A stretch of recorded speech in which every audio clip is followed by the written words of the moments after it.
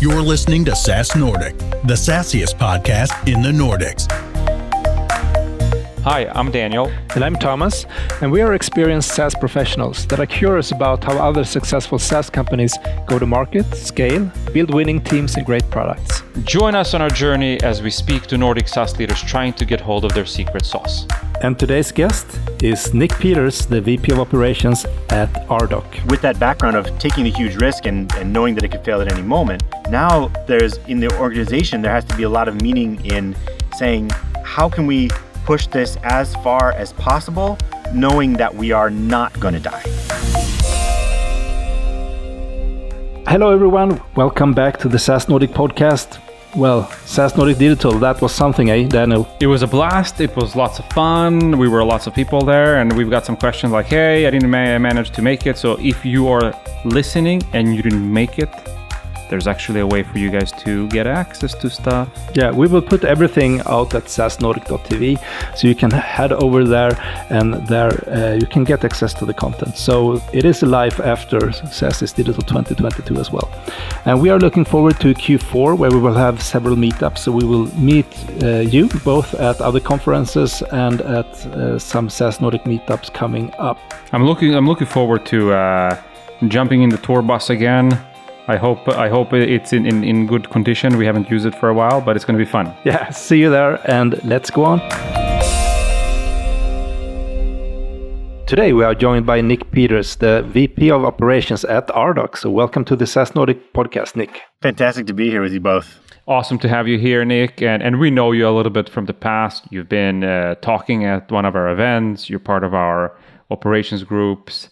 But for the people that might not know you, who is Nick? Ooh, yeah, that's a deep question. I like to say that I'm an American in Norway. I've been here for 13 years. One of my claims of fame is that I'm educated as a philosophy major who then got into SaaS businesses. And so I'm on my fourth one now, 2 in the United States, 2 in Norway. So I really believe in the magic of SaaS, and I'm excited that I get to kind of use a little bit of a philosophical approach to my job. We think we have to hold up a little bit there. Like, we're going to put the SaaS one to the side. Tell us a little bit about your philosophical background. What was, you went, are you a philosophical major? And then you thought, like, this is what I'm going to do when I grow up. Yeah, so I come from a family of philosophers. So I have 2 older brothers who are also philosophers. Oh, wow. And I went into software businesses because I thought that was a really good way to kind of use philosophy in real life. One brother went into finance and hedge funds, and the third one climbs mountains. Wow. What a trio. Yeah, exactly. So tell us, like, what superpower does this background give you working for a SaaS company? Yeah, I have more calm in the chaos than others. Okay. Gotcha. Mind like water, right? Yeah.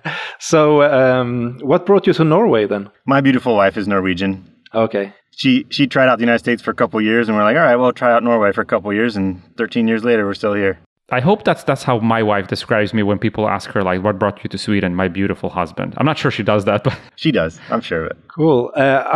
We said here in the beginning you're VP of Operations. What the heck is that? What do you do? Yes. So I've been with Ardoc since we were 20 employees, and at that time it was everything. So no matter what that needed to be done internally for the business to exist and to run was kind of just something that you tackle.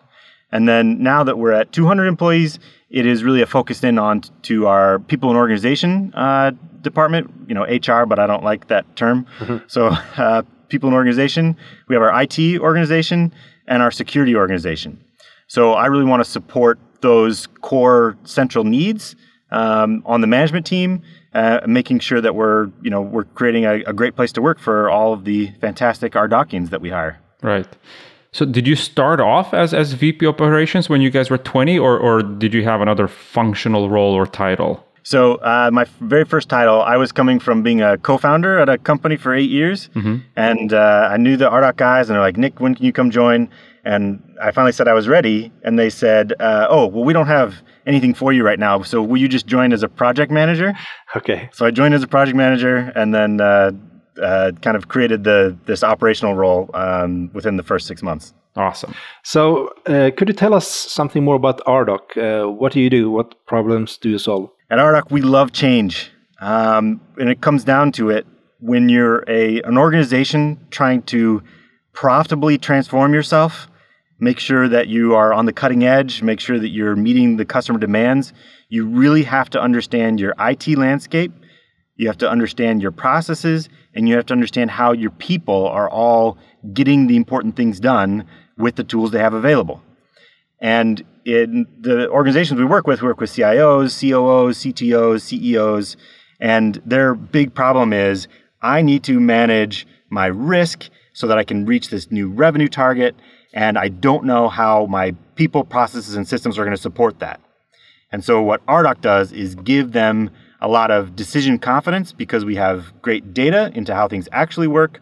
We're able to visualize it at the right level for wherever you are in the organization. And we also are able to kind of democratize that input from all across the organization.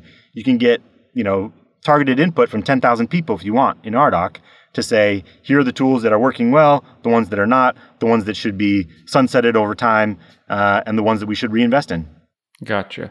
So, but I get the profiles that you're going after, but are there any particular companies or verticals where this is more suitable or easier for you guys to, get them to listen to what you guys have to offer? We are vertical agnostic. It's been a discussion along the way. Like, is there anywhere that we could go that would have kind of a faster time to sale? And we've learned that it's much more about kind of the size of the organization. There's a team that a lot of organizations have called the Enterprise Architecture Team that's trying to design what this full landscape of IT and processes should look like.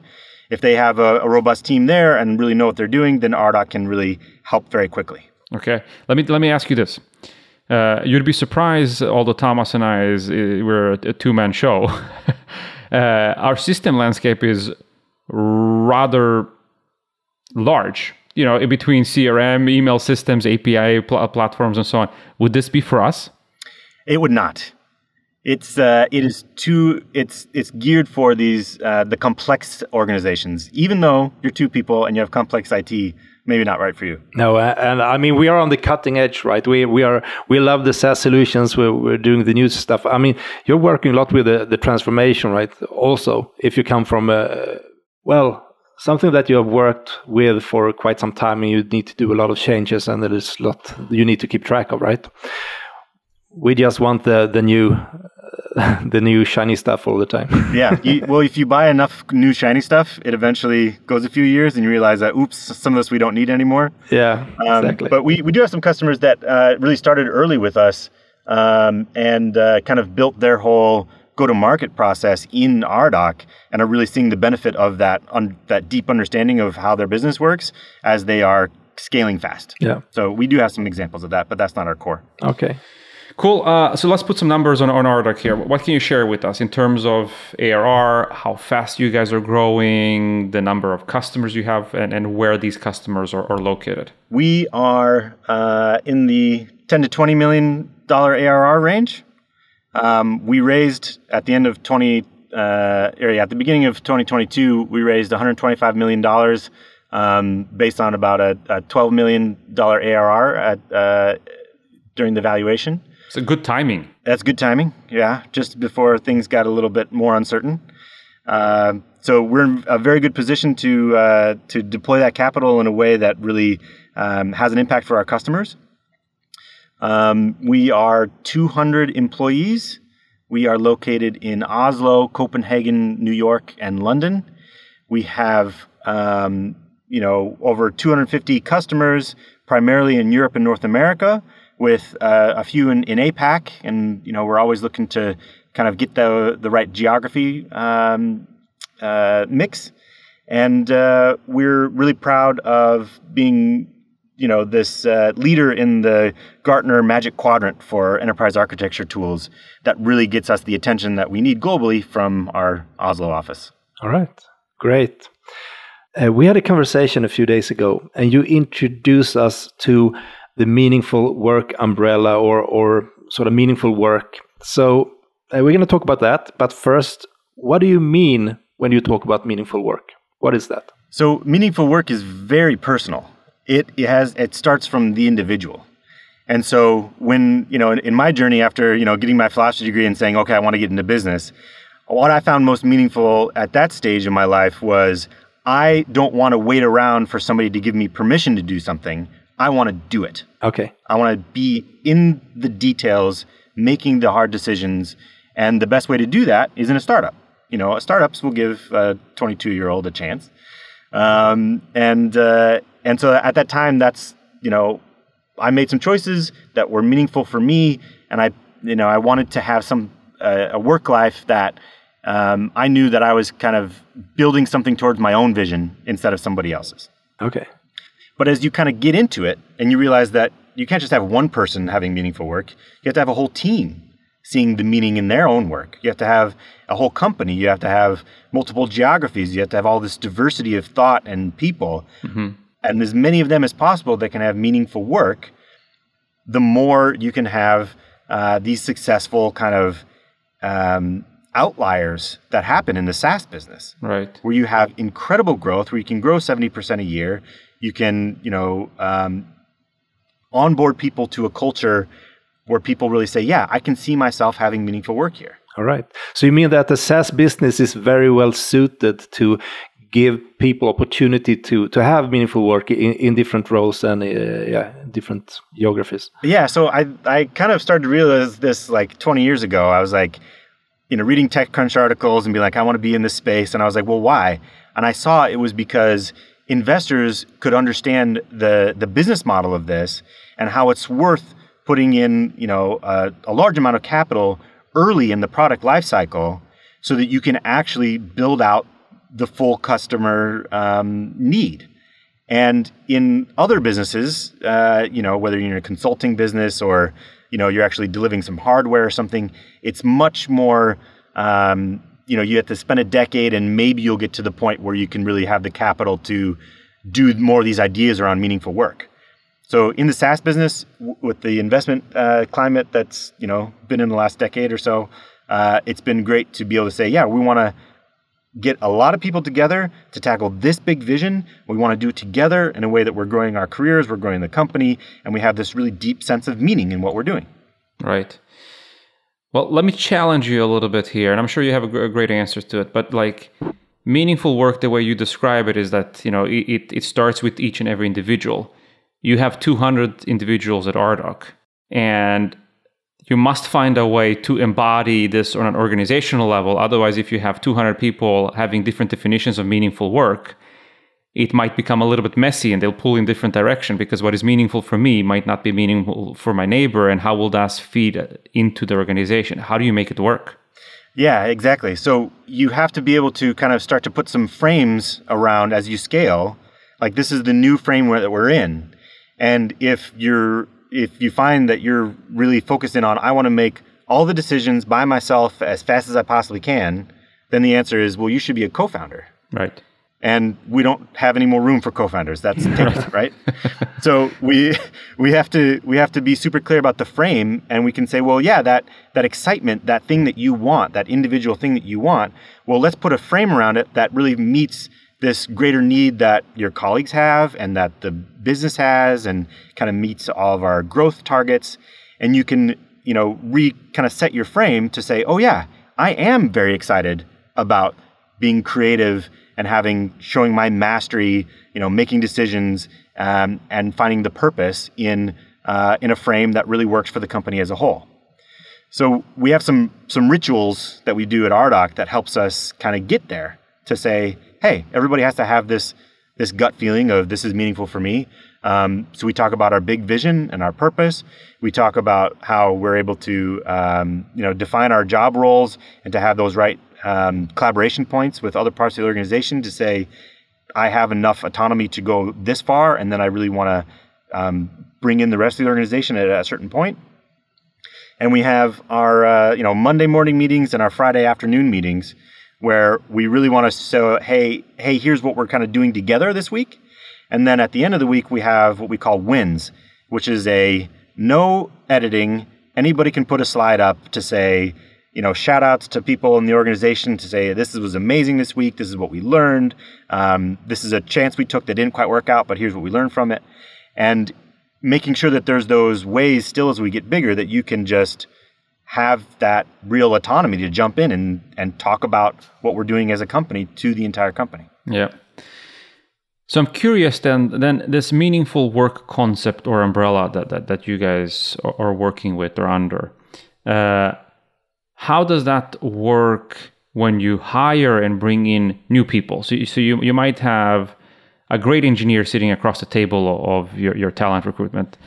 How do they make sure that his or her own vision of meaningful work is vetted there? So it's not enough that you write great code. You might not fit here based on this meaningful work concept. Yeah. So we do a lot of work around that. And, since the people and organization department, the recruiting, the advisory piece is in my operations umbrella, we really work through that talent acquisition process in a way that makes sure that we're super clear on this is kind of the vision that we have for a certain role, and then making sure we get that very clear feedback on which parts of those are truly engaging. It's not enough to have the skills. You actually have to have that desire to have, this is meaningful. And for developers, for example, a lot of what we found is that, we do, we gather everyone together to actually do these new hire trainings. And so we just had one this week where we have developers and the salespeople and, administration people. Everybody comes together into a same group, and we talk about our culture and about what it was like to join. And we get all these stories from developers, for example, that says, I was so excited to be able to work with this expert on this specific language. And I'm very excited about growing my career because I can use something that is cutting edge and isn't really available to me other places. And that creates a lot of loyalty. Right. Because of the meaningful work. Okay, so how could this look like for other roles in the companies? What different definitions or what different meaningful work have you found out there? Yeah, so in the commercial organization, we found that there's these skills in trying to tell the story around the value that we have and making sure that there's a lot of alignment on what we're telling them in the marketing process to what we're telling them in the sales process to the real value realization in the customer success process. And so all of those kind of commercially focused people really want to make sure that they have the content and the clarity on the product vision down to the individual personas so that they can only have spend their time on the most interesting conversations with potential customers. And when we have our customers, we want to talk with them very meaningfully about what is that next business problem that you're trying to solve? What is the outcome that is keeping you awake at night? What is that true emotional pain that you're having? And how can we use RDoC to kind of get you up and going quickly? And so what commercial organization really finds meaningful is that they can have those conversations quickly. They can see that really those clear moments of win when a customer decides to pay and say, yes, we're ready to do this. And then to say, yeah, I want to expand now. I want to do more. So being super clear around the metrics we're looking for, how to tell the story to our stakeholders out there, and to have those really shared communal wins around, we're building this company together. Yeah, so it's a lot of pieces within the organization that you need to have in place in order for, in this case, the commercial organization to truly be able to do that meaningful work, right? Yeah, and when you look back at the companies who are earlier stage and who are like, we haven't cracked how to sell yet. The go-to-market motion isn't that tight, and it does drain people's sense of meaningful work. Yeah, it's like, I'm not seeing the progress. Like, if we can show progress, if we can show that we're doing the right things and that we're gonna iterate towards the right steps, people find the meaning in that. Like, we are cracking the code. Okay, and then we have to ask you, of course, what impact does this have on leadership? Or does it have any impact, or can anybody be a leader at RDoC as long as you have the domain's expertise or whatever? I think it has a huge impact on leadership. We really want to have this supportive leadership style where we're able to coach around the things that really matter. So if you really, as a leader, if you really know what good looks like, and you're able to kind of wash away some of those extra worries that people have on your team, and it's like it seems like too much, and I'm not able to like kind of dig down and do the most important things, then leadership is really about helping coach into the right focus area, into that right frame of what meaningful work is. And if we're not able to have those skills on our leadership team, I think that the culture really starts to break down. And as we go from 200 to 2,000, it's, we've seen the graveyard of SaaS companies that looked like they were going to do okay and then didn't quite make it. We're very concerned about culture, and that culture has to start with leadership. Can everyone have the luxury of having meaningful work? I really believe so. And I think that it doesn't have to be like, in the SaaS world or in the startup world, when you're like, I'm willing to, give my whole life to starting a company. I'm going to do the grind for 5-10 years. Like that's not the only definition of meaningful. No. Because sometimes you need to do the really boring stuff, like the copying and pasting, the cleanup in the CRM, or whatever it might be. Yeah, and so I like to talk about, when people are like, well, I don't want to do X, Y, and Z, it's kind of boring. Yeah. So, when we have to do, we want to have a really high growth rate. We want to hit 70% year-over-year growth. Our customers are demanding much more of us. And we say, okay, actually to hit that growth, we need to get an ISO certification on our security. And everyone says, oh, that's a lot of paperwork. Yeah. But then we say, well, but look at the meaning again. This is allowing us to kind of grow as a company together. And so, we're going to do, maybe it's 20% of your time or 30% of your time, and you actually have to get super detailed in describing how things are done. But knowing that that's going to live on after you can do it one time, and then it's going to we're going to have good systems so it's not as painful the next time. You're like, I'm going to buckle down. I'm going to do this thing. It's not my whole career, but it's going to be something that really affects the organization. So meaningful work isn't 100% I'm doing what I love all the time. And founders know this, right? It's actually really hard most of the time. But as long as you're able to reassess, am I at the right ratio still? Am I having enough of those amazing moments that make up for some of the grind moments? Yeah. But I think, as you said, it's so important that there is a leader that can take you through that, explain that this is what we need to do right now, but you won't get stuck here. That there is something on the other side that will both benefit the company and that will benefit you, and so on. So I think that's great. It must be a challenge sometimes, I guess. But and that's what I find meaningful is there's always going to be another challenge. You never like, oops, it's all done and yay. Yeah. There's another challenge, and you have to, if you have that right mindset in how to tackle that challenge with your colleagues, then I find a lot of meaning in that, and I think that other people do as well. And exactly, I want to continue on this. What is meaningful work for you right now? I find it extremely meaningful when I see processes and tools that we made decisions on 4 years ago that are still making other people's lives easier, whether that's internally in how we work in Ardoc, whether it's the features and the tools and the outcomes that we're able to drive for our customers, seeing those customer stories come back and realizing that, I didn't just build the IT stack at Ardoc. I'm doing something that enables our customers to be amazing at what they do. And all of that, seeing that ecosystem expand and grow, seeing more humans finding meaning in that is meaningful to me. 3 ways to fail in sales, brought to you by Membrane. 1. Clog your pipeline. The fuller it is, the fuller you'll feel. Tip 2. Never use a plan. Predictability? That's just boring. 3. Forget the CRM. Probably sucks anyway. If you're ready to take control of your sales and make how you sell your competitive advantage, try Membrane for free today at membrane.com.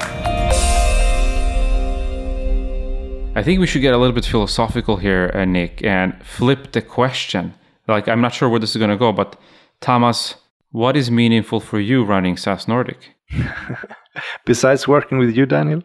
Besides working with me. For me, in some way, it feels like, all the experiences you have had during the years. Your experience in the SaaS industry, all the evenings that you have being at the computer, learning different stuff, and so on. Suddenly you can sort of use all of this for a purpose, right? That feels meaningful, and it's great fun. That's a good answer. What about you, Daniel? I agree. I also very much appreciate working with you. I think that's the reason why we even started this. For me, what I find meaningful, and it just amplified with SAS Nordic, is I like challenging set rules. We are not from the media world, and the media world thinks you need to be a certain way, a certain background to be successful. And we are, to a certain extent, proving that you can have another background. I think I like being the underdog, the challenger. And I think every motion we do here, we are the challenger. And I'd like to prove to myself, to us, that there's alternative ways of doing things, of progressing and so on. And it probably has to do with, like you said, Nick, working for SaaS companies. When you start, I've always worked for startups and scale-ups. You're always the underdog. You're always challenging somebody great and big and so on. And that gives me a lot of meaning to prove that it can get done. And it can get done in various ways with different types of skill set. Past success is not a guarantee for future success. There's new ways of doing that. And I think with SAS Nordic, we get to live that every day. Sometimes we get it right. Sometimes we get it wrong. But at least we get to live it every day. Exactly. You get to live it every day. Yeah. Cool. Another thing I think we just maybe could do here as sort of a summary. I mean, you've been at Ardoc from, you were 20 people and going to 200. So how does meaningful work change when you scale? I mean, you mentioned the co-founders and what they can do, but otherwise in the organization, what happens? Yeah, I mean, I think that we're seeing that, those first 20 people were really just aware of how big a risk they were taking. Okay. And taking that risk was the meaningful thing.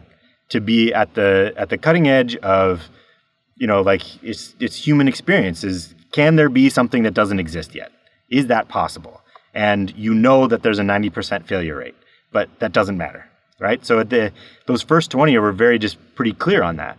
And then as you go through and you realize that your zero cash date is 6 months away, it's 2 months away, and you're still kind of holding on to that extreme risk and saying, I'm willing to do this because I think that it's good for me, it's good for just like this collective attempt at trying something new. Like everybody who's trying something new deserves just a lot of praise, whether they're successful or not. And then you get to a stage where you start to be successful and it starts to be predictable.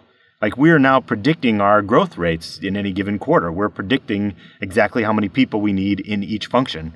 We're not at the stage where it was like, maybe we can hire somebody finally. And so the meaningful thing now is that with that background of taking the huge risk and knowing that it could fail at any moment, now in the organization, there has to be a lot of meaning in saying, how can we push this as far as possible, knowing that we are not going to die? Okay. Like knowing that, that taking away that immediate fear of company death. Right. And still finding meaning in but look at what we can do now to go as far as we possibly can, bringing our unique value set to the world. And so it's not, the meaningful work changes from, I just want to see if something could work, to I find a lot of meaning in seeing how far this thing that does work can go. And the impact of it, I suppose. Yeah. I mean, seeing the impact on the customers' lives is, we talk about that every week, basically, as a team. That's great. So if someone listened to this episode and they feel like, we might do some of this, but we haven't really figured this out. There's a lot of people that probably isn't very satisfied with what they're doing. They're doing the SOC 2 certification and people are miserable and so on. So what advice do you have for them? Yeah, so in everyone's journey, I found that I had a little bit of trouble taking advice when I was, in the last decade or so, because I did believe in, let's see what will work for the local ecosystem, the personalities we have around us and what's happening. And I think that if anything, it's not just an advice for, and I don't like the word advice, to challenge yourself on something. Yeah.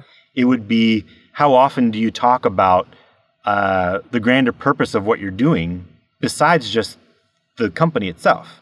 It's hard enough to kind of set the purpose of a company, but how are the lives of the humans involved and the stakeholders actually being affected? And I've really taken what I've learned in my years as a philosopher and applied it to the challenges of building a SaaS company.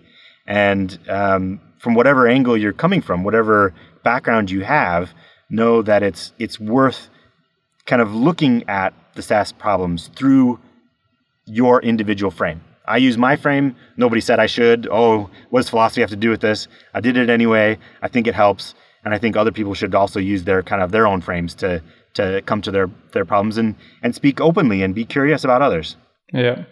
And I know you guys have been really successful over there with, engaging the people, and people are motivated because they find this meaningful and purpose at work on an individual level. And is that something you own, or are you in charge of making sure that people and leaders constantly feel and find this meaningful purpose, or is that somebody else in the organization? Yeah, you started the episode with this is an umbrella term, right? So there's not a chief of meaningful work.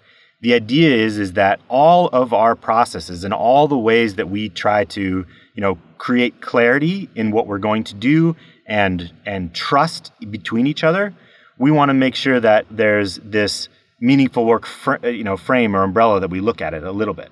So yes, there's a lot of people and organization processes that affect this, that we do on a regular basis. And we don't just say, hey, do you have meaningful work? We look at it from a lot of different angles. And, are you having the right, mix of your job tasks? Do you want to continue to, grow into new roles in Ardagh over the next 2 years? Those kind of conversations kind of add up to that meaningful work stuff. We have our communication style, the way that we kind of do things as a group. That's a thing that different people worry about in the organization. It kind of bundles up into meaningful work. We have the way that we try to keep each other safe and our customers' data safe in the security department and the IT department that also affect this. We've decided that we're going to be a agnostic platform company where you can come in and say, I love PC, I love Mac, or I love Linux, and we'll let it happen. That's a certain burden on the IT processes, but it's worth it because we think it gives meaningful work. So we think about the processes through this frame and try to fit things under the umbrella. Very interesting. So if there's somebody listening to this episode, an individual, like an executor or a leader, feeling that, let's run with the leader example, that I'm not sure if my people, if my staff would check the meaningful work status. I don't know how they would rank that. How would you recommend that they check this? If there's somebody here thinking like, holy smokes, I've never thought of this. I don't know if they find this meaningful or not on an individual level. How do they go about to check it? I think there's a lot of good employee engagement tools that try to kind of make it fun and gamified to ask those deeper questions and start to see it over time. From an anonymous level, like how are we seeing this flow? So we use a tool called HiBob that manages a lot of our HR data, and we do monthly checks on a lot of these things that build up to meaningful work. And then I think that as a leader, though, also before you're willing to necessarily launch anything to your whole organization,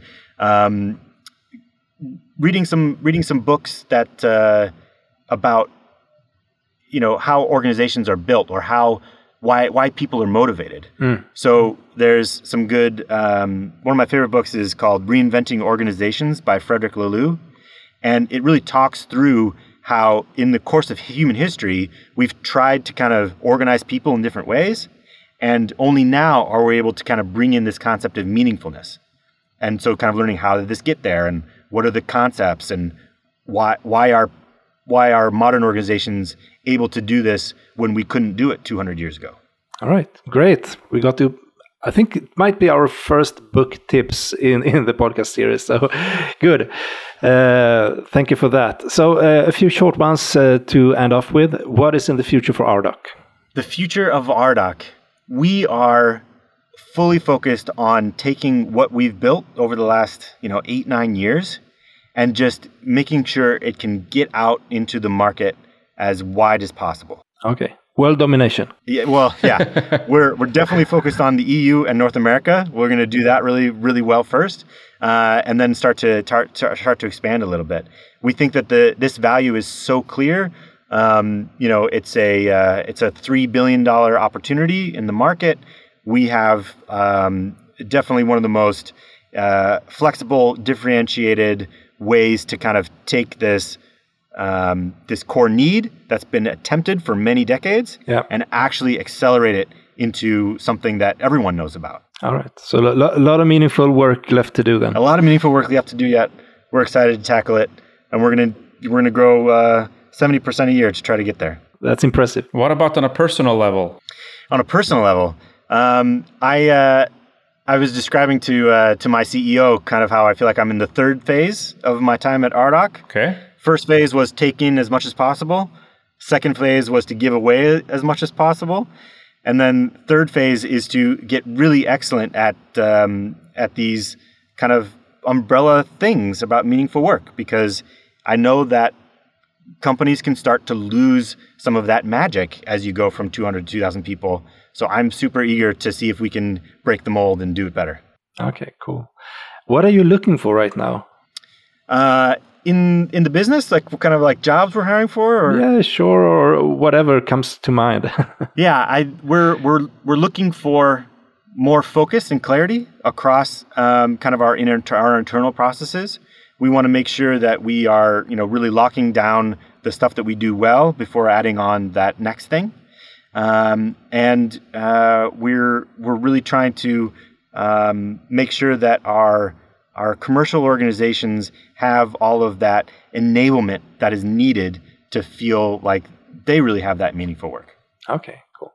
So who would you like to see on the show, or any particular topic that you think we should dive into? So this one is it's a little close to home, but one of our newest investors is EQT Growth. Okay. They are Scandinavian. They just raised $2.2 billion this week. Yep, we saw it. I think that the team there and their view on the potential in the SaaS and then the SaaS Nordic, community would be very fascinating. All right. Okay. Thank you for that. The investor perspective. Love it. Yeah. And Nick, this has been great. Thank you for sharing. And we learn new stuff all the time, and really appreciate it. That's the joy. Keep on learning. Thanks, Nick. Take care now. Thanks. Have a good one. All right, Daniel. As usual, we just threw out the question without sort of talking about it before. What is your takeaway from the episode, Daniel? Yeah, you just looked at me and you see I was like, holy smokes, he doesn't have anything good this time. I'm actually going to be a little bit philosophical myself. Okay. I'm going to be religious. You're going to be religious? Wow. I don't know. You be religious, I'll be a little bit philosophical. And, talking to Nick here, it made me think... Not in any way do I think I'm the greatest leader of all times, but I've had the fortunate to lead teams, successful teams and so on. And what I've learned is what's important for me and the company I represent is not always equally important for some of the people in my team, some of the executors, in this case, the sales reps and so on. You need to identify what is their single motivator, what is their driver, coming back to what he was talking about, meaningful work. Yes, we want to revolutionize this space, this industry, and so on. But there's something linked to each and every individual that makes their day-to-day meaningful. Yeah. And, thinking and looking back, I feel like, was I good at this? Did I do this well? Did I recognize what was meaningful for rep 1, 2, 3, 4, 5, 6, 7, 8, 9, 10? Yeah. I think I tried. I'm not sure I was great at it, but I can really relate to what he was saying, because if you want to get the most out of people, while they bring the talent to you, you got to give something back. And giving that something back is helping them find meaning in what they do. All right. Yeah, how does that sound, Thomas, huh? Pretty good. Yeah, let's hear your religious thought on this. Well, let's see if I can do a religious spin on it. But, I mean, sometimes you need to do the boring stuff, right? Right. But then it's so important to really explain the purpose and what's sort of the end goal and what that can benefit the company, what that can benefit you in the longer run, and sort of what would be the next step for you, maybe in your career. Right. And yeah, I'm not going to talk about heaven and blessings and so on here, perhaps, but we all know that in order to be successful, sometimes you got to grind, you just going to work through it. And I think it's so important as a leader that you then can motivate people by really being transparent, by really, be able to communicate the vision and why this gives value for the company or the customer or even yourself. Right. Hallelujah, I suppose. Something like that. Yeah, and I'm sure there's been some religious leader somewhere that, walked for days in horrible climate without food and sacrificed for the greater good. I thought that's where you were going. No, I wasn't going there, but, the mandatory go out in the desert for 40 days and then, get the new vision and then go home again and do some great stuff. That's, things like that happen. Okay, I think we're not going to go deeper into that rabbit hole, but instead talk about other things moving forward. So I hope you enjoyed this episode. I think it was enlightening. And what we would appreciate if you helped us spreading the light about the podcast. Could be just telling your friends, and maybe you want to get onto Spotify or Apple Podcast and give us a 5-star review. Really appreciate that you listen to the podcasts. Thank you for being with the SaaS Nordic community, and see you around. Take care.